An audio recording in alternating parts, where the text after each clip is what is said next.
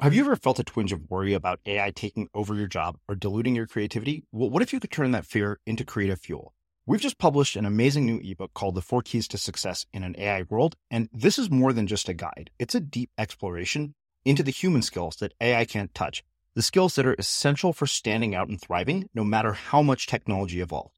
We're talking about real differentiators here, like creativity, emotional intelligence, critical thinking, and much more. Inside, you'll find actionable insights and strategies to develop these skills, whether you're a creative person, a business person, or just simply someone who loves personal development. This isn't a story about tech taking over. It's a story of human creativity thriving alongside AI. Picture this, AI as your creative co-pilot, not just as a tool, but a collaborator that enhances your unique human skills. The 4 Keys ebook will show you exactly how to do that and view AI in a new way that empowers you instead of overshadows you. Transform your creative potential today. Head over to unmistakablecreative.com/4keys. Use the number 4, KEYS. That's unmistakablecreative.com/4keys and download your free copy. Almost every single practice that people tell you to do, for every person who claimed it was the cause of their success, there's 1,000 people who will never be able to have a voice. But there's 1,000 people who tried exactly that practice and failed to achieve the result. So it's not necessarily a causation. Maybe it's a correlation. Maybe it's a coincidence. And so we're not good at being critical thinkers. And I think that's a really important thing, is to just understand that distinction between causation, correlation, and coincidence. And we tend not to do that. And that leads us then to context, which is there's never a one-size-fits-all strategy. Anybody who tells you, go do this, I would immediately be skeptical of what they say. I'm Srini Rao, and this is the Unmistakable Creative Podcast, where you get a window into the stories and insights of the most innovative and creative minds who've started movements, built thriving businesses, written best-selling books, and created insanely interesting art. For more, check out our 500-episode archive at unmistakablecreative.com. Steve, welcome to the Unmistakable Creative. Thanks so much for taking the time to join us. Oh, fantastic to be here. Looking forward to it.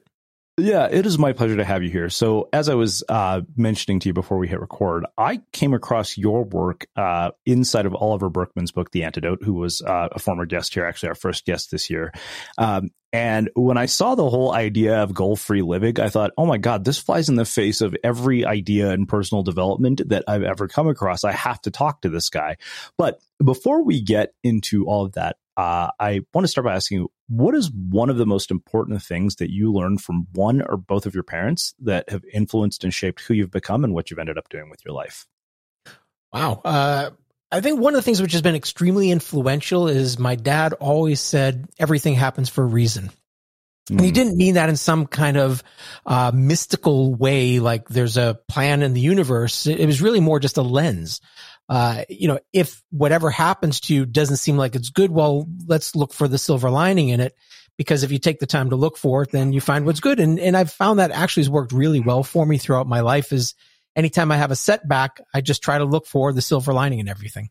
Yeah. So, okay, that's fascinating. So one is I wonder how that has shaped, influences and actions in your life and moments in your life where, you've had bad things happen because, the reality is bad things happen to good people all the time. That's just part of life. But the other thing I appreciate that you said was that he didn't say it as some sort of mystical new age bullshit nonsense. Like he just said it in a very practical way. So how do you separate the sort of mystical new age version of that from the practical real version of that? Because I think that that's a trap that people get stuck in, and it just gives them an excuse to sit on their ass. Well, I think that the key with everything is action. So I don't think, I'm not a believer that you just sort of visualize something and everything is going to manifest itself. I think you could visualize something and then you need to take action. So I really do believe that, life becomes a self-fulfilling prophecy just because at some level, whether it's a subconscious level or not, we start taking actions. We start having conversations. We start doing things that are a little different based on those beliefs that we have. And so that's been my strong belief, is that if we strongly believe something, it's not that the world is going to conspire to give it to us, but we're going to be taking the action if we get off of our butts. If we every action we take is going to move us in that direction. So I remember one time I like really wanted to have a TV show. Now it never actually materialized, but I got really close. I was in the pitching room of some of the biggest networks. And that only came about because people would say, what are you doing? It's like, well, I'm working on this. And someday I'll have a TV show. And I just threw that out as just a little passing comment, but just throwing that out there, all of a sudden people said, oh, well, I know this person. They're a producer or this person. And so I find even just small, subtle changes like that can make a huge, huge impact on the direction you take your life. Yeah. Well, so, you said that you look for the silver lining in everything. Take me to an experience, either, growing up, or take me to several that, something that was really bad in the moment, ended up being good in the long run. Because I think that what I've realized is that we only recognize that something good happened or something bad happened for a reason in retrospect. But in the moment, it's the worst thing in the world because it's happening to us at this exact moment. Well, I think growing up, for me, I was a scrawny, nerdy kid. I was in the math club. I was terrible at sports. I remember I'd be like the very last kid to be picked for the kickball team. I was just terrible. I really was. But what it did was, the downside of being a bad athlete is that I was like, okay, well, if that's not my strength, if that's not what I'm going to be great at, what will I excel at? And so I put myself into academics. I did, join the math club. I did get actively involved, and I also got actively involved in music, which to me was the most life-changing thing. So I got involved in my jazz band, and the jazz band in high school and elementary school and everything else was just, it was transformational for my life because first of all, it gave me confidence, but also it gave me a love of the stage. I was in front of thousands of people from the time I was relatively young, and now that they're all virtual at the moment, but now that I give speeches for a living, or part of my business is giving speeches in front of very large audiences, I got so comfortable with that. So when I think about, okay, well, I wasn't great at sports, but it turned me on to other activities that really have had a huge impact on my life. Okay, so I it's funny because we must have such a parallel story. I played the tuba for 9 years, and same story. Got the shit kicked out of me in a football field and in seventh grade in Texas, where there are seventh graders the size of grown men. So I wonder, what instruments did you play? Well, I gotta say, I was at least a little cooler than the tuba. Yeah, the tuba is not very cool. Like, let's be honest. I was a sax player, so at least I had that going for me. But I was also a bassoon player in orchestras, which was not exactly the coolest thing. I was there with my bow tie playing bassoon, but the sax was really my favorite instrument. Yeah. Well, what did you learn from the experience of learning how to play an instrument and becoming good enough at it? Because, I realized like the most formative experience of my entire high school career was being in band, because I made all-state band 3 years in a row. And I think the thing that it taught me more than anything else was the power of practicing something and developing skills. It's something you have no natural aptitude for. So I wonder, what did you learn from your own experiences of band outside of sort of the ability to stand on stage? Because I can relate to that too. Like, I don't get nervous in front of an audience. It's just one of those things that was like, I'm a performer, so this is just natural. But what did you learn that you applied to your life going forward? Well, first, if people don't know, Allstate's a big deal. So that means you are really, really good. So I just want to say kudos to that. For me, what it was is, first of all, being uber shy. It was at least a chance for me to build some social skills, which were very important to me. So there was that aspect. And it was really interesting too. You talked about the discipline. Well, I'm not really very good at discipline, but I remember what happened was, my parents, would say to me, like when I think it was, 4th or 5th grade, somewhere around, maybe it was 3rd grade. I started playing very early, and my parents were like, look, we are happy. I think I started off playing in group lessons, taking group lessons with a whole bunch of people. They said, look, if you really want to get good, you're going to need private lessons. But if you're going to do private lessons, which is going to cost us money, you need to promise us you're going to practice at least 3 times a week. And my response was, no way. So I didn't take private lessons for a while, but I practiced 7 days a week for hours a day. And at some point it was like, okay, clearly I'm going to do it. So I'm going to stop fighting. So I learned something about myself, which is I don't like being told what to do. I like being able to have sort of my freedom. And that to me, I don't know how that actually influenced me, but it was just a very, very interesting insight to have at a young age to recognize I don't want to be controlled, but I will, do things that I would have done anyway. And that's sort of the crazy thing. So this is always fascinating to me is I wonder why you think that certain people have moments of insight like that at such a young age versus the people who don't. Because I think that, when I look back at college, when I look back at most of these experiences, I only realized that, I got profound lessons from them, in retrospect. I didn't see what I was getting at the time. I'm not sure I was that smart to get it at the time. It really is just sort of reflecting back in some cases, but I do know, it comes back to something you were saying earlier on is all these decisions, whether we learn them at a conscious level or a subconscious level, do influence the actions, the decisions, the conversations we have and the direction we take with our life. And so I do think those experiences, whether it's and I too got beat up, so you put all those different experiences together and they influence us and move us in a direction. And then I guess to me, the big question is always how much of the direction of our life was by design or by default? Yeah. And I think what happens is in a lot of cases, something happened to us. Therefore we go in a direction which might not be healthy for us, as opposed to saying this happened to me. Okay. That was interesting. What can I do that's actually going to be a positive thing in my life?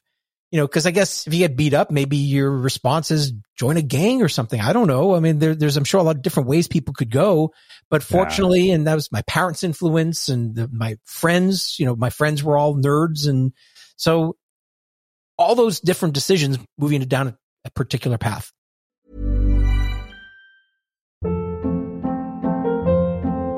Hold up. What was that? Boring. No flavor. That was as bad as those leftovers you ate all week. Keke Palmer here. And it's time to say hello to something fresh and guilt-free. Hello Fresh. Jazz up dinner with pecan-crusted chicken or garlic butter shrimp scampi. Now that's music to my mouth. Hello Fresh. Let's get this dinner party started. Discover all the delicious possibilities at HelloFresh.com.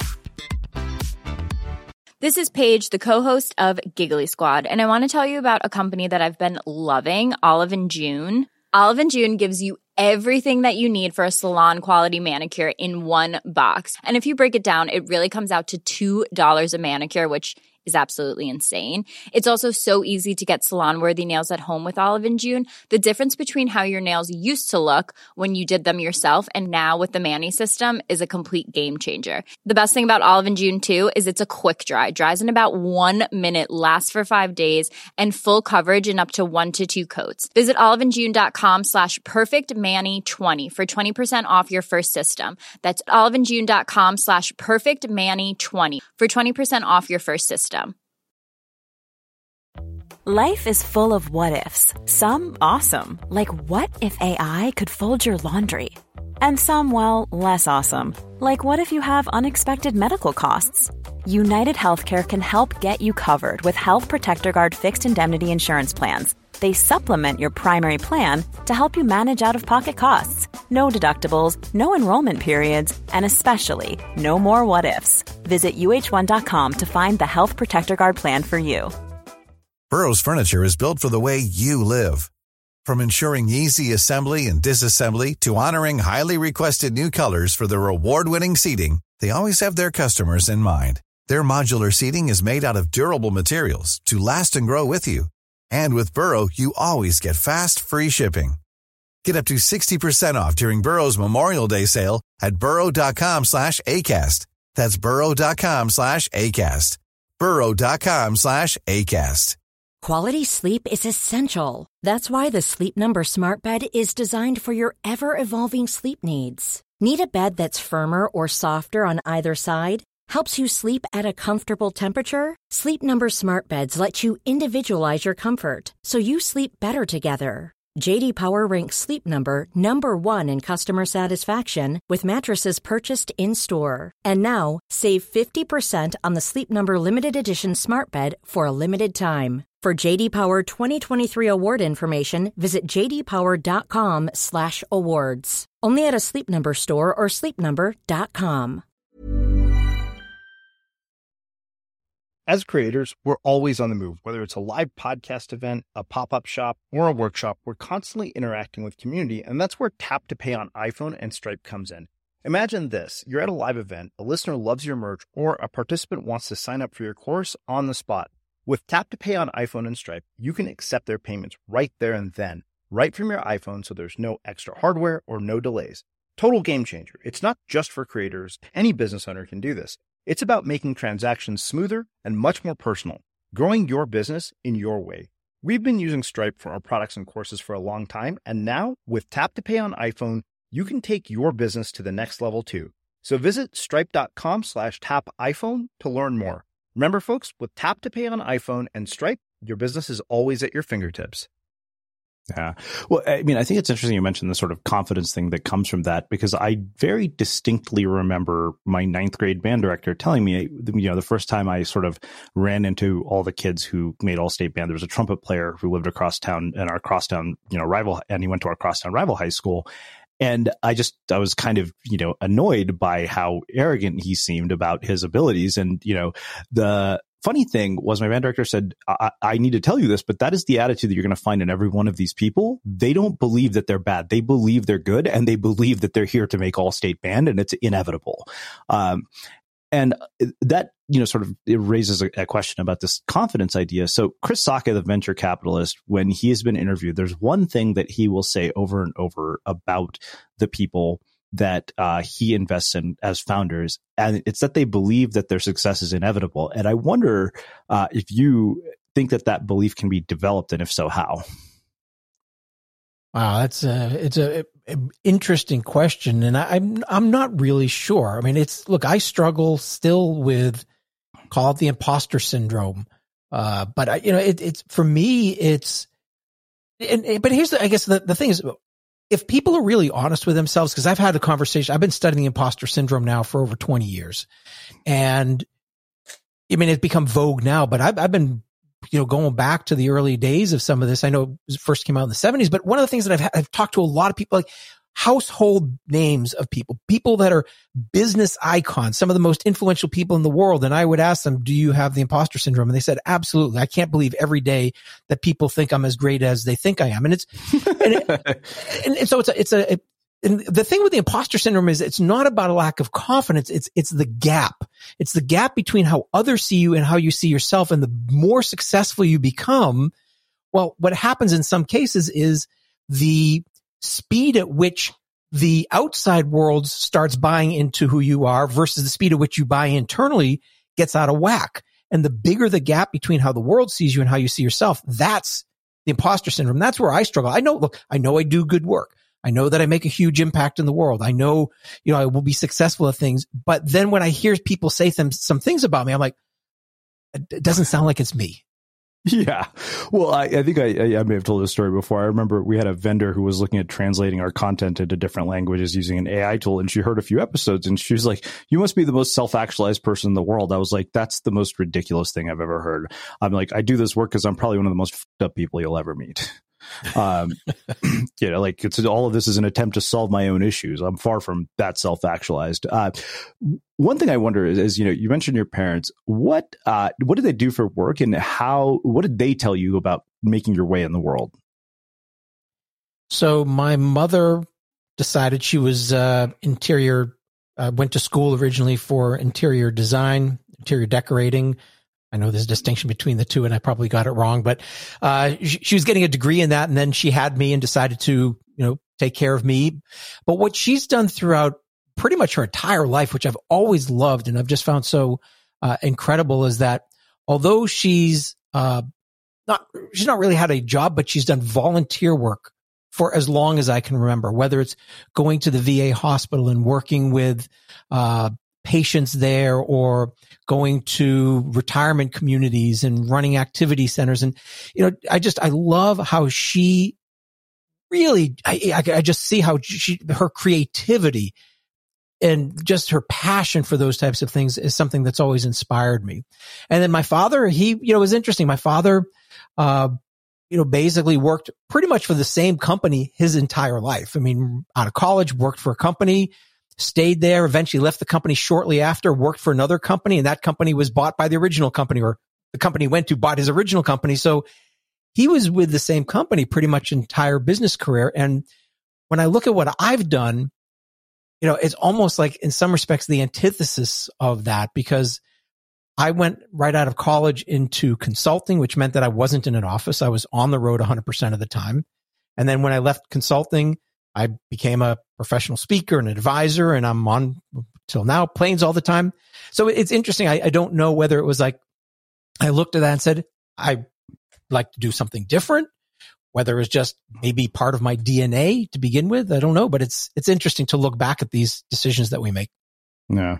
Okay. So given that, we're here talking about, goal-free living, I think one of the things I wonder is what your parents taught you about goals, because I know from, reading your bio that you went to Cornell. I went to Berkeley as an undergrad. So you and I both know that you don't do things like that if you are not ambitious enough to set goals. And it's almost a paradox to have done, those kinds of things in your life. So what did they teach you about goals? And what is it in the world that caused you to arrive at this thesis of goal-free living? Well, I think going back to my parents for a moment, I just remember there's two things that they always said to me. They said, you can do absolutely anything you want to do with your life, but there are two things, and they said this when I was young. There's two things that we expect of you. One, you're going to go to college and graduate. We don't care what college. We don't care what degree. You're just going to get a degree, and you're going to get bar mitzvahed. So those are the only two things that they said I had to do. Now, they wanted me to do well in school, but they weren't. What was nice is they didn't say, you're going to be a doctor, or you're going to do this, you're going to do that, or you have to go here, you have to do.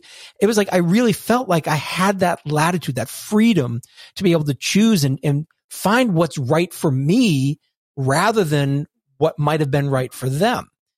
And I think that's probably been a huge influence on me in many respects, is I had to make my decisions. They would help me make decisions if I wanted help. But in most cases, I, chose the path that I chose. And I think that probably is why at some level, this whole goal-free living philosophy just, really resonates with me. Well, okay. So like I said, I think that this kind of flies in the face of, a good amount of the wisdom that we have about personal development. And I think that, people hear the idea of goal-free living. The first thought is, oh, I'm just going to sit around and do nothing all day. I don't have to think about the future. And so what I wonder is, given that you've accomplished what you have, how in the world does something like that even happen if you don't have goals? Because I relate to the whole, do what you're told thing. Is Indian culture is very similar to Jewish culture based on, what I've learned from many of the Jewish podcast guests that we've had here. And you mentioned something else, and that was, you said that, you decided to do what's best for you. And I think so many people don't do that. They actually let the world around them influence them when it comes to, the things that they make important in their lives, whether it's parents, peers, media, society, whatever it is. So let's talk about that first. Why is it that we're so influenced by the world around us when it comes to what we value in our lives? Yeah, that was one of the things which I did for research with goal-free living, is I did a number of different pieces of research. And one of them was just sort of this quiz, and I don't have the statistics right in front of me, but, it's like how many people are really living a life of their own design, their own choosing, versus it being heavily influenced by what their parents had done or what society had expected of them, or what their family, their spouse expects of them. And in most cases, people were making decisions not based on their own wants, needs, and desires, but rather on external factors. And sometimes there's a need to do that, but I think that what ends up happening is we don't really tap into our God-given abilities. There's certain things that we are just so amazing at that if we don't tap into that, it's a shame. Mm-hmm. So let's talk about this idea of you can be, do, or have anything you want, because I think as I was telling you here, I think that idea is very nuanced, and I think it's misguided when people take it literally, because the truth is, you pointed out yourself, you and I were never going to play professional basketball. which is the example that I always come back to. And I had a mentor who was here. And one thing that I really appreciate that he said is that people often think about what's possible, but they don't ever consider what's probable. And as a result, they set really sort of wildly ambitious goals that they're never going to accomplish. And then they're left kind of scratching their heads. And I think that, personal development literature in general is guilty of perpetuating this. And you have a really interesting lens on this that most people don't. So how do you resolve that paradox of, we can be, do, or have anything we want, and then, in reality, we can't? Well, it was funny. If you didn't mention the basketball example, I would have said the same thing, because there's no way I was destined to be an NBA player. I think, there are things that we can move directionally towards. And I want to just, be clear. When I say goal-free living, I'm not saying you don't have goals. And more accurately, what I believe you should have is aspirations. And aspirations, even though you might think that from a linguistic perspective they're the same, they're actually quite a bit different. So goals are really about overcoming barriers, obstacles, and hindrances. So if you think about football for a moment, the goal is to get to the goal line and get through the 300-pound linebacker to get there. So it's about hard work getting to a destination, whereas aspiration comes from the Latin word for spirit or inspire, and it means to breathe life into. And so when I describe goal-free living, it's not that you don't have goals, and it doesn't mean that you don't, aspire to different things, but it's about having a sense of direction, not a specific destination, and then you meander with purpose. And so It's still about moving forward. It's still about direction. It's still about taking action, but it's not being so myopically and narrowly focused on one particular point. Mm-hmm. So I love this, because I think that, if there's anything that doing creative work has taught me for 10 years, is it's the path of any creative person or anybody who does anything that just doesn't fall into sort of, conventional jobs or careers. Their path is almost never linear. And what I wonder is, why is it that you make this distinction between a direction and a destination? And I think people set course for a destination really early in life. And, I was writing this new book and I said, life plans are like, fortune cookies. You have no idea what's going to be inside. So it's kind of ludicrous that we make these really huge life plans. Because I very distinctly remember a conversation I had. I was an intern at Sun Microsystems the summer after my junior year at Berkeley, back in the day when people would actually hire me for a job. And I went to meet with this guy on a sales team because they had this, sales program called the Best of the Best, which was basically a training program for young, undergrads who had just gotten out of college. And if I remember correctly, he was probably 25. He had just had a baby, and he looked at me and said, "I bet you have this huge grand plan for your life, and I'm here to tell you none of it will go according to plan." And God, how right he was, looking back. So I wonder, why do you think that we choose a destination as opposed to a direction? I think partly it's because society tells us that. The self-help books tell us that. We need to have goals. We need to have ambition. We need to have direction. So all the things that we're told. But I think also part of it is, because people always ask you, where do you want to be in 5 years? I remember somebody asked me that once. It's like, where do you want to be in 5 years? Like, I haven't a clue. I don't know where I'm going to be 5 weeks from now. Well, exactly. So I don't, and this person was getting frustrated. He's like, come on, you got to have an idea of where you want to be. It's like, I want to be healthy. I want to be happy. I couldn't really articulate much more than that. And this was really sort of at the earliest stages of the Goal-Free Living book coming to fruition. Because I remember talking with somebody and we were having a conversation and like, Steve, people are going to try to tell you to have goals, but I picture you as like a frog on a lily pad, and you're just going to hang out there. You're going to sun on that lily pad. And then at some point you're going to decide time to move to the next lily pad. You hop to the next lily pad, and that's going to move you through life. And it's not a straight line, but it's rather that meandering with purpose. That's my term, the meandering with purpose. But that's how I sort of visualize things. And I think what happens is we take comfort. I think goals give us comfort, but then they also give us dissatisfaction. It gives us comfort because we know where we're going. I think we just don't like ambiguity. So saying I'm going to be here in 5 years makes us feel like, okay, I'm on the path towards something. The problem is most people fail to achieve their goals. So then they set another goal and they fail to achieve that. Or if they achieve the goal, well, that goal no longer motivates them. And so we end up in this perpetual cycle of either disappointment or setting another goal, hoping we get that high, as opposed to actually just experiencing life and letting life unfold as we get more information, because we have so little understanding of the world around us. For any person at any point to choose what they think they're going to be doing down the line is based on just such a small percentage of the data that's out there. Millions of people have lost weight with personalized plans from Noom. Like Evan, who can't stand salads and still lost 50 pounds. Salads generally for most people are the easy button, right? For me, that wasn't an option. I never really was a salad guy. That's just not who I am. But Noom worked for me.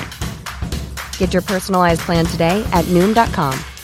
Real Noom user compensated to provide their story. In 4 weeks, the typical Noom user can expect to lose 1 to 2 pounds per week. Individual results may vary. There's never been a faster or easier way to start your weight loss journey than with PlushCare.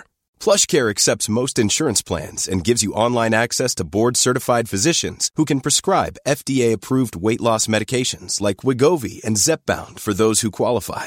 Take charge of your health and speak with a board-certified physician about a weight loss plan that's right for you. Get started today at plushcare.com/weight loss. That's plushcare.com/weight loss. plushcare.com/weight loss. One size fits all seemed like a good idea for clothes. Nice dress. It's a t-shirt. Until you tried it on. Same goes for your healthcare. That's why United Healthcare offers a variety of flexible, budget-friendly coverage for medical, vision, dental, and more. So whether you're between jobs, coming off a parent's plan, or even missed open enrollment, you can find the plan that fits you best. Find out more about United Healthcare coverage at uh1.com. That's uh1.com. Since 2013, Bombas has donated over 100 million socks, underwear, and T-shirts to those facing homelessness. If we counted those on air, this ad would last over 1,157 days. But if we counted the time it takes to make a donation possible, it would take just a few clicks. Because every time you make a purchase, Bombas donates an item to someone who needs it. Go to bombas.com/ACAST and use code ACAST for 20% off your first purchase. That's bombas.com/ACAST, code ACAST. Burrow is a furniture company known for timeless design and thoughtful construction and free shipping, and that extends to their outdoor collection. Their outdoor furniture is built to withstand the elements, featuring rust-proof stainless steel hardware, weather-ready teak, and quick-dry foam cushions. For Memorial Day, get 15% off your Burrow purchase at burrow.com/ACAST and up to 25% off outdoor. That's up to 25% off outdoor furniture at burrow.com/ACAST. As creators, we're always on the move. Whether it's a live podcast event, a pop-up shop, or a workshop, we're constantly interacting with community, and that's where Tap to Pay on iPhone and Stripe comes in. Imagine this. You're at a live event, a listener loves your merch, or a participant wants to sign up for your course on the spot. With Tap to Pay on iPhone and Stripe, you can accept their payments right there and then, right from your iPhone, so there's no extra hardware or no delays. Total game changer. It's not just for creators. Any business owner can do this. It's about making transactions smoother and much more personal, growing your business in your way. We've been using Stripe for our products and courses for a long time, and now with Tap to Pay on iPhone, you can take your business to the next level too. So visit stripe.com/tapiphone to learn more. Remember, folks, with Tap to Pay on iPhone and Stripe, your business is always at your fingertips. Yeah, that's the funny thing I think about, when people, start college. I remember we had Stanford professor Tina Seelig here, and she said, she gets two groups of students, those who come in with this very clear idea of exactly what they're going to do with their life and how it's all going to pan out, and those who don't have a clue. And those people are all worried. And she said, in the long run, those people actually end up having the most interesting experiences because they explore. And I think the data point thing is really fascinating, because I think that people make these huge decisions without collecting any data points. It's that whole, you can only connect the dots looking backwards thing. But the thing is, you have to collect the dots going forward if you're going to connect the dots. And so I wonder why your way of thinking is not more prevalent in our education system. And I'm curious, if you were given an opportunity based on this philosophy to go into the education system and redesign it, would change. I think part of our challenge is standardized testing. And, if you understand the way that school systems are built, they're really, about turning out people who are actually very similar. to fit particular industrial needs in terms of production. And so I think that's, and there's a lot of people who've written about that. And I think what ends up happening is though, is we lose our creativity. I mean, there's so many studies that have been done in terms of, one study said that we're at our peak of creativity with 98% of us being highly creative at 5 years old, yet by the time we're 25, it's down to 2%. So education beats it out of us. And here's what was really, fascinating to me, coming back to something you said earlier is, so I didn't set out to write a book on goal-free living. That was never my intention. My first book was on corporate innovation, and I wanted my second book to be on personal innovation. And so what I decided to do is I hopped in my car and I drove across the country, 90 days, 11,000 miles, met 150 different people. And my purpose was to interview as many really creative, interesting individuals, very similar to the people you have on your podcast here. And so I wanted just to meet people you wouldn't normally meet, but people who lived life a little differently, creative. And so I came up with a list of about 10 different attributes of these creative individuals. And the book was going to be on how to live a creative life. And when people looked at the list, one of the items on that list was, they didn't have goals or they had a different relationship to goals. And everybody who would look at the early versions of the book, the draft, would say, this is the key. This is the interesting concept. And so that actually emerged as the overall and overarching theme of the book. So creative people are different. Well, it's funny you say that. I have a good friend who has been a longtime listener. He's actually been, the guest host here and interviewed me a handful of times, named Matt Monroe. And he has one of the most interesting lives that anybody his age could possibly have.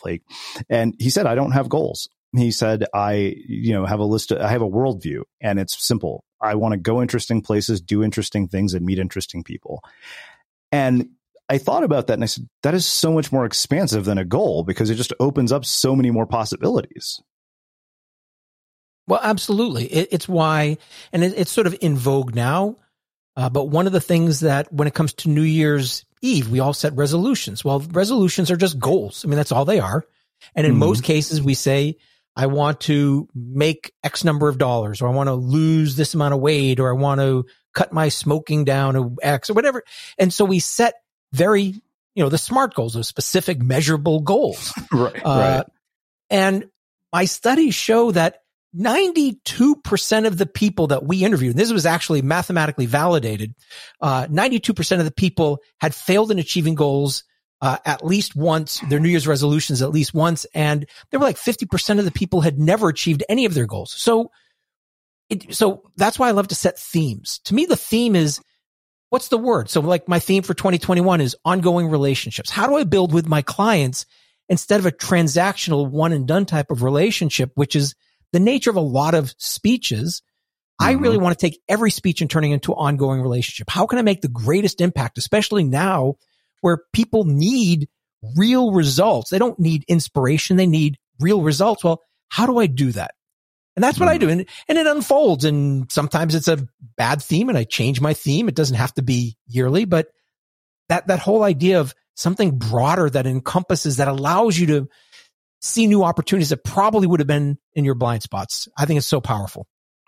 Yeah. So I'm glad you brought up the research. So I wonder, when you contrast the research, what have the studies shown? I mean, outside of the 92%, like what else have you seen with the people who set goals versus the ones who embrace this goal-free living philosophy? And the other thing I wonder is, where have you had resistance to this idea? Because if you look at any company, right? Companies are driven by metrics, like objectives and key results, revenue. We measure traffic and subscribers. So in a world that's, driven almost entirely by metrics, as opposed to meaning, how do you resolve that paradox? Like, first off, let's just, what does the research show, and where have you hit points of resistance to this idea? So I think, first of all, there's a difference between the individual and a corporation. And I'll talk about that distinction. A lot of the work about this was really about how does an individual not set goals.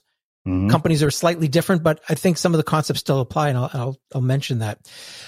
So here's, I guess, the fascinating thing is, why do we set goals? If you look at the meta reason for setting a goal, it's to achieve something. Well, the reason you want to achieve something is because you believe it's going to make you happier. And here was the bottom line, fundamental bottom line of my research is, the people who achieved their goals, the people who set goals, the people who didn't set goals, the people who didn't achieve their goals, yet they set goals, there was no discernible difference in terms of the level of happiness, except for the people who set goals and didn't achieve their goals. They were the least happy, but setting a goal versus not setting a goal had no difference between their happiness.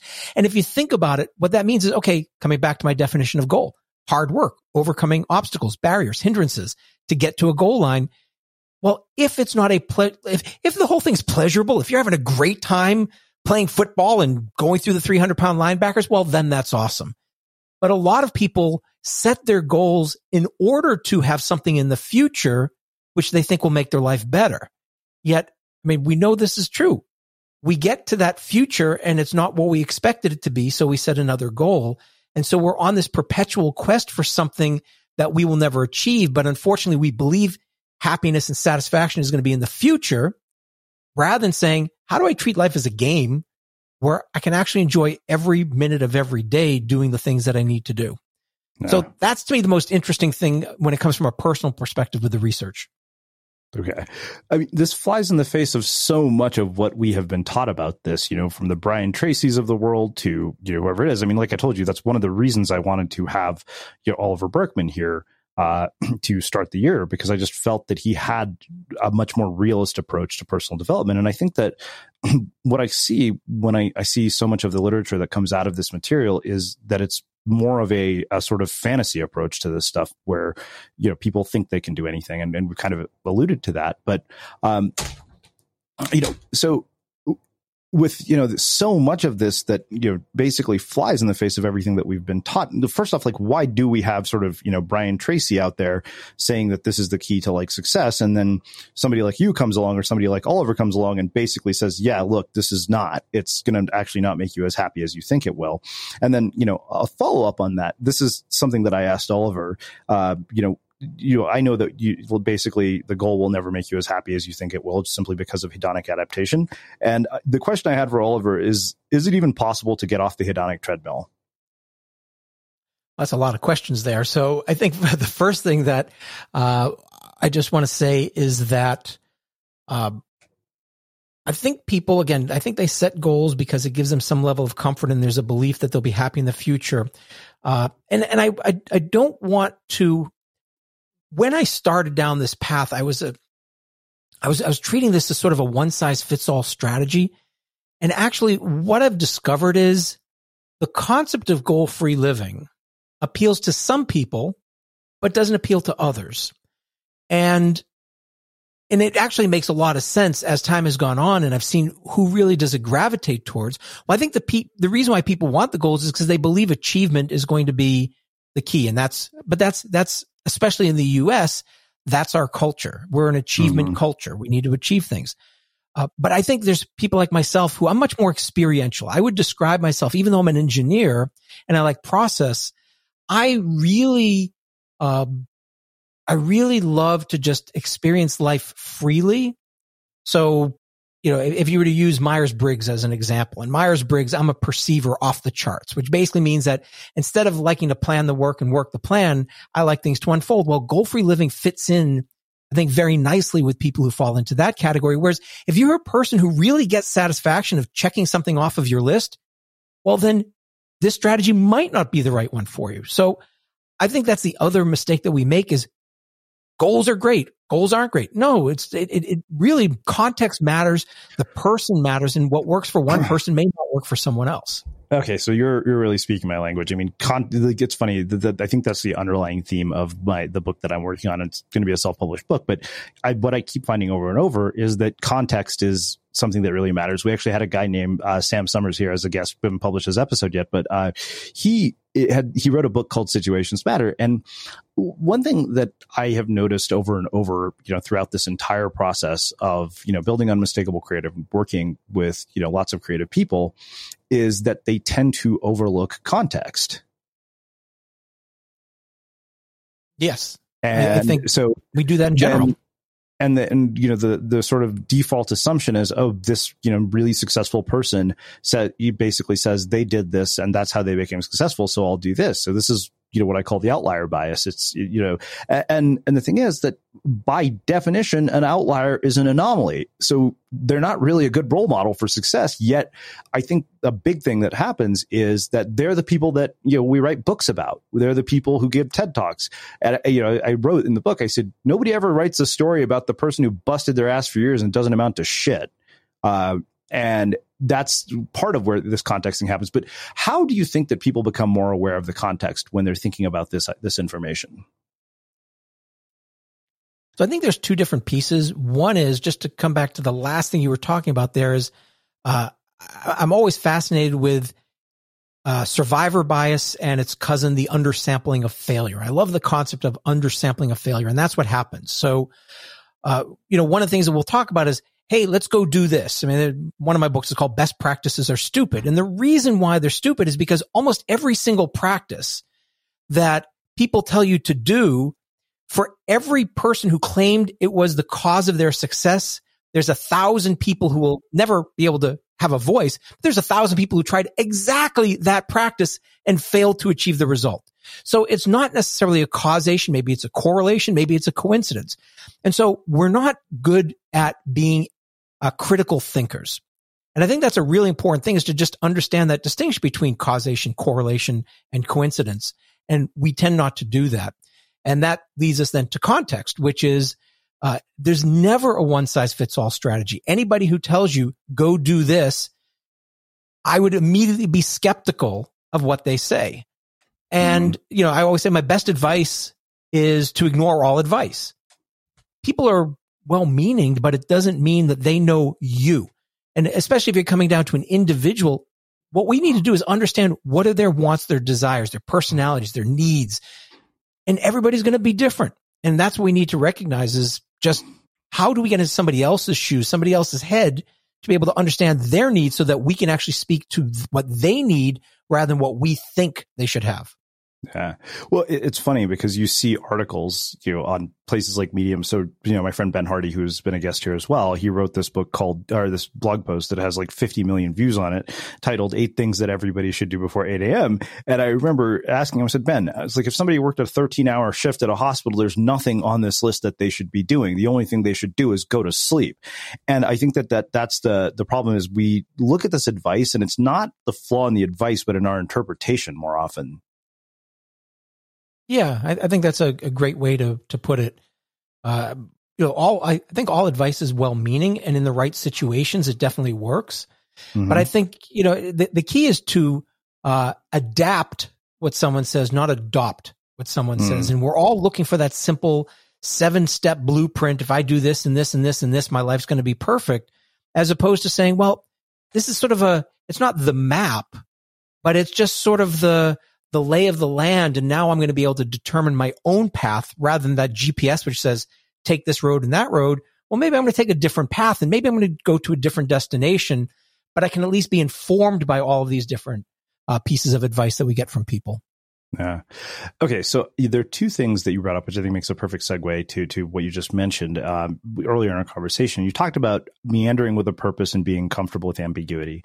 And I think that is one thing. When I work with people, particularly now, with investors, the one thing I look for is the ability to navigate ambiguity. And I'll give you an example. We hired a community manager named Milena. She's a civil engineer with a PhD. She's like, Srini, I don't know shit about social media or, community. I'm like, yeah, you're a civil engineer with a PhD. You're smart and you know how to solve problems. That's all you need to know. But I gave her incredibly ambiguous instructions about what I wanted her to do. I was like, I need you to build a listener referral program, and I don't have a clue how to do it. And it was amazing how rapidly she was able to execute. And to me, I was like, this is the standard by which we should always hire. So how do people, first off, develop that comfort with ambiguity? And the thing is, I think when you think about meander with a purpose, it's almost sort of a contradiction to say meander with a purpose. I get what you mean, but how do people manage that without sort of just wandering aimlessly? Because there are plenty of people who wander aimlessly to end up only going nowhere. I think that the key is that when I say meander with purpose, the first part to that, though, is have a sense of direction, not a specific destination. So you need that part before you start meandering. So it's like you have to decide, am I going to go north, south, east, or west? And maybe you even want to be a little more specific that I want to go southwest. because then at least you have some guardrails. Because if otherwise you could walk around in circles. So to me, it's always still about taking steps forward. And when you take steps forward, you just want to make sure that you're moving at least directionally correct. And then at some point you'll figure out, okay, well, the destination I thought I wanted to go to really isn't the destination, but there's something over here that's a little bit further over. So it's more about having a peripheral vision rather than just allowing everything. Because I think what happens is when we set goals, and especially when we set a goal and then we set a plan to achieve that goal, well, now all of a sudden we've got that blueprint, that roadmap that we tend not to meander from, as opposed to saying, well, I want to get, so you talked about social media. Well, is the goal of social media to get more followers? Is the goal of social media to get more engagement? Is the goal of social media actually to help drive more revenues? And if you choose one of those, well, you've now narrowed the possibility of what you could create. So it's getting that right. It's sort of like the Goldilocks principle. You don't want it to be too broad where you can like just go anywhere, but you don't want to be so specific that you don't have many options. Yeah.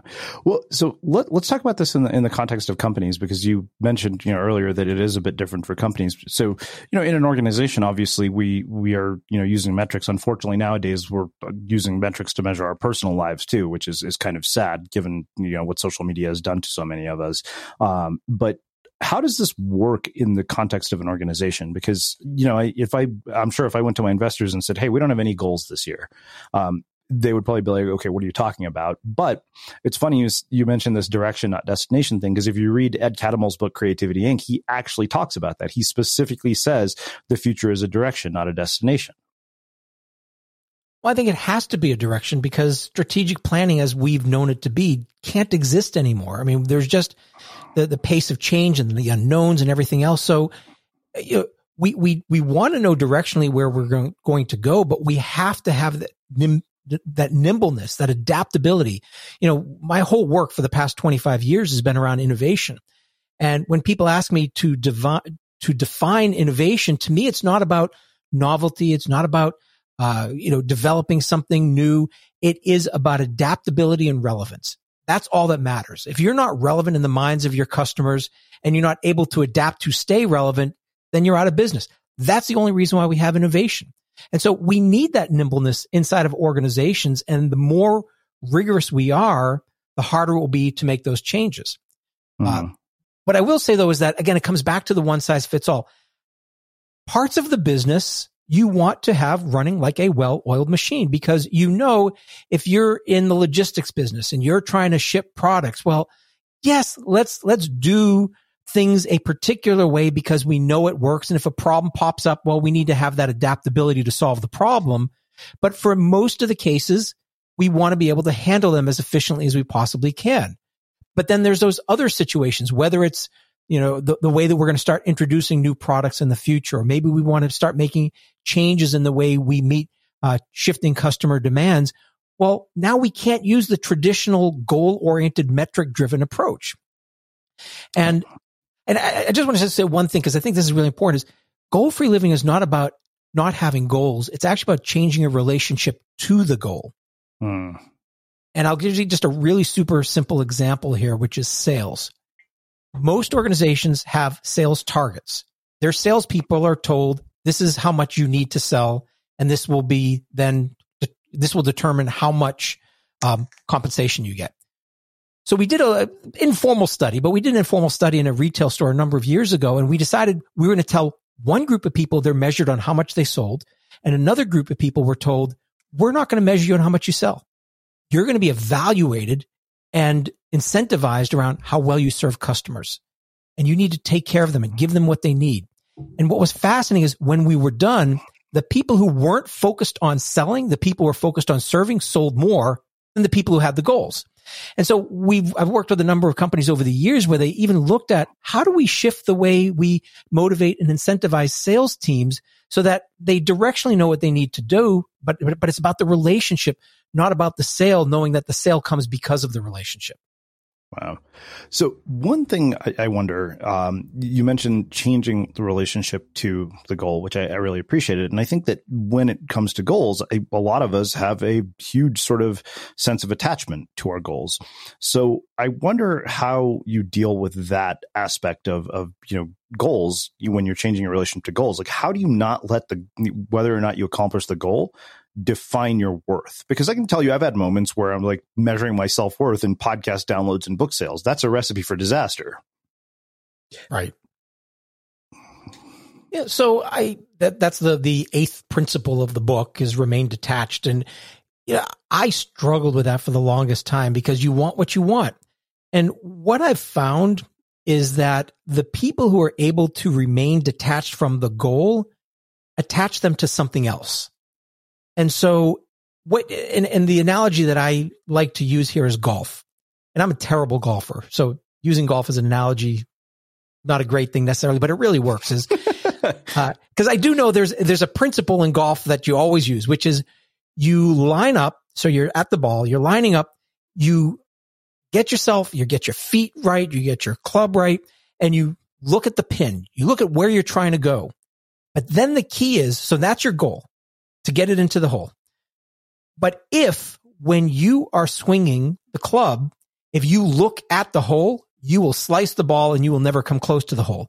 So you need to attach yourself to something else, which is the ball. In Caddyshack, be the ball. But that's really what you need to do because you need to look at the ball. You need to attach yourself to something else, which is a present moment activity. What's the thing that I can do right now at this moment that's going to do the best? It's going to move me in the right direction. So by focusing on the ball before you swing and only looking at the ball, you'll have to have that trust that it's going to bring you to the hole. So that's to me the key. I love that because it's so similar to what I tell writers. I'm always like, don't, focus on, how many people read your writing, focus on how many words you've written. Like that's what you can actually control. And I think that that's where we get into trouble is when we try to control what we can't. Yes, absolutely. Wow. This has been really, really fascinating. I love this entire philosophy because it's just so different. I think that it gives people a different way to sort of think about this and not sort of a stressful sort of, oh God, I'm a horrible person because I can't accomplish my goals, mindset, which I think is just so much healthier and I think will liberate people. What have you seen? You mentioned the sales team, like in people's personal lives, what have you seen as sort of like outcomes that have surprised even them and exceeded their expectations by approaching things this way? I think the biggest thing that we've seen is that people, you talk about there's impossible goals like being on the basketball team. Well, I think what people realize is the goals that they had weren't the goals they really wanted. And if you live life experientially, if you live life where you're gathering new insights and you're starting to say, well, I like this, but I don't like that. I want to do more of this and I want to do less of that. And you start moving that meandering part. Well, you end up in a completely different direction. I've had so many people say to me, where I thought I wanted to be in 5 years would have been miserable. But instead, what I wanted to do is I determined that I actually wanted to do this. Or in some cases, where people thought they wanted to go with their goal was the right goal, but the path they were taking to get there ended up being totally different. Because I think in a lot of cases, most people would say, I don't want to achieve, I want the outcome, but it's going to be so much work. But then when they get really clear as to where they want to go, and then they allow things to unfold, in many cases, they hit the goal, but they took a path that was pleasurable and enjoyable. And so it wasn't even about the goal necessarily, but the goal was, just sort of that thing pulling them forward rather than them having to push. I love that. Wow. Well, this has been really amazing. I love conversations like this because they just make you think, like it's not like we give people any sort of blueprint, which I appreciate more than you can possibly imagine. So I have one final question for you, which is how we finish all of our interviews at the Unmistakable Creative. What do you think it is that makes somebody or something unmistakable? So I think the thing which makes somebody unmistakable is when they are true to themselves. I really do believe that we're trying to label people, we're trying to shoehorn people. And this is what my parents gave me the gift of, is basically saying you can do whatever you want, you can major in anything you want, but you just have to get a degree. And that freedom really allowed me to choose who I am. And I keep on correcting because I realize, well, I like to do this, but I don't want to do that. And that to me is that really to me makes somebody unmistakable when they're truly tapped into what makes them special, their uniqueness, their differentiator. And they really play to that as much as they possibly can. Amazing. Well, I can't thank you enough for taking the time to join us and sharing your story and insights with our listeners. Where can people find out more about you, your work, your books, and everything that you're up to? The easiest thing is to go to steveshapiro.com. You'll find all the books there. And by the way, Goal Free Living is actually like over 15 years old now. So when I wrote this, people were saying, wow, this is maybe a little ahead of its time. And I'm glad that people are now starting to, especially with the pandemic, where things are so uncertain, it really feels like people are becoming much more interested in an approach to life that's based on the fact that life's uncertain. So yeah, just go to my website. You can learn all about me there. Amazing. And for everybody listening, we will wrap the show with that. Thank you for listening to this episode of the Unmistakable Creative Podcast. While you were listening, were there any moments you found fascinating, inspiring, instructive, maybe even heartwarming? Can you think of anyone, a friend or a family member who would appreciate this moment? If so, take a second and share today's episode with that one person, because good ideas and messages are meant to be shared. Ever catch yourself eating the same flavorless dinner 3 days in a row? Dreaming of something better? Well, HelloFresh is your guilt-free dream come true, baby. It's me, Keke Palmer. Let's wake up those taste buds with hot, juicy pecan-crusted chicken or garlic butter shrimp scampi. Hello Fresh. Stop dreaming of all the delicious possibilities and dig in at HelloFresh.com. Let's get this dinner party started. Hey, it's Paige DeSorbo from Giggly Squad. High quality fashion without the price tag. Say hello to Quince. I'm snagging high-end essentials like cozy cashmere sweaters, sleek leather jackets, fine jewelry, and so much more. With Quince being 50 to 80% less than similar brands. And they partner with factories that prioritize safe, ethical, and responsible manufacturing. I love that. Luxury quality within reach. Go to quince.com/style to get free shipping and 365-day returns on your next order. Quince.com/style. Mom deserves the best, and there's no better place to shop for Mother's Day than Whole Foods Market. They're your destination for unbeatable savings, from premium gifts to show-stopping flowers and irresistible desserts. Start by saving 33% with Prime on all body care and candles. Then get a 15-stem bunch of tulips for just $9.99 each with Prime. Round out Mom's menu with festive rosé, irresistible berry chantilly cake, and more special treats. Come celebrate Mother's Day at Whole Foods Market. Imagine the softest sheets you've ever felt. Now imagine them getting even softer over time. That's what you'll feel with Boll & Branch's organic cotton sheets. In a recent customer survey, 96% replied that Boll & Branch sheets get softer with every wash. Start getting your best night's sleep in these sheets that get softer and softer for years to come. Try their sheets with a 30-night guarantee. Plus, get 15% off your first order at bollandbranch.com. Code BUTTERY. Exclusions apply. See site for details. Have you ever felt a twinge of worry about AI taking over your job or diluting your creativity? Well, what if you could turn that fear into creative fuel? We've just published an amazing new ebook called The 4 Keys to Success in an AI World, and this is more than just a guide. It's a deep exploration into the human skills that AI can't touch, the skills that are essential for standing out and thriving no matter how much technology evolves. We're talking about real differentiators here like creativity, emotional intelligence, critical thinking, and much more. Inside, you'll find actionable insights and strategies to develop these skills, whether you're a creative person, a business person, or just simply someone who loves personal development. This isn't a story about tech taking over. It's a story of human creativity thriving alongside AI.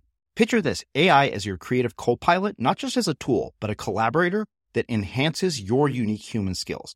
The 4 Keys ebook will show you exactly how to do that and view AI in a new way that empowers you instead of overshadows you. Transform your creative potential today. Head over to unmistakablecreative.com/4keys. Use the number 4, KEYS. That's unmistakablecreative.com/4keys and download your free copy.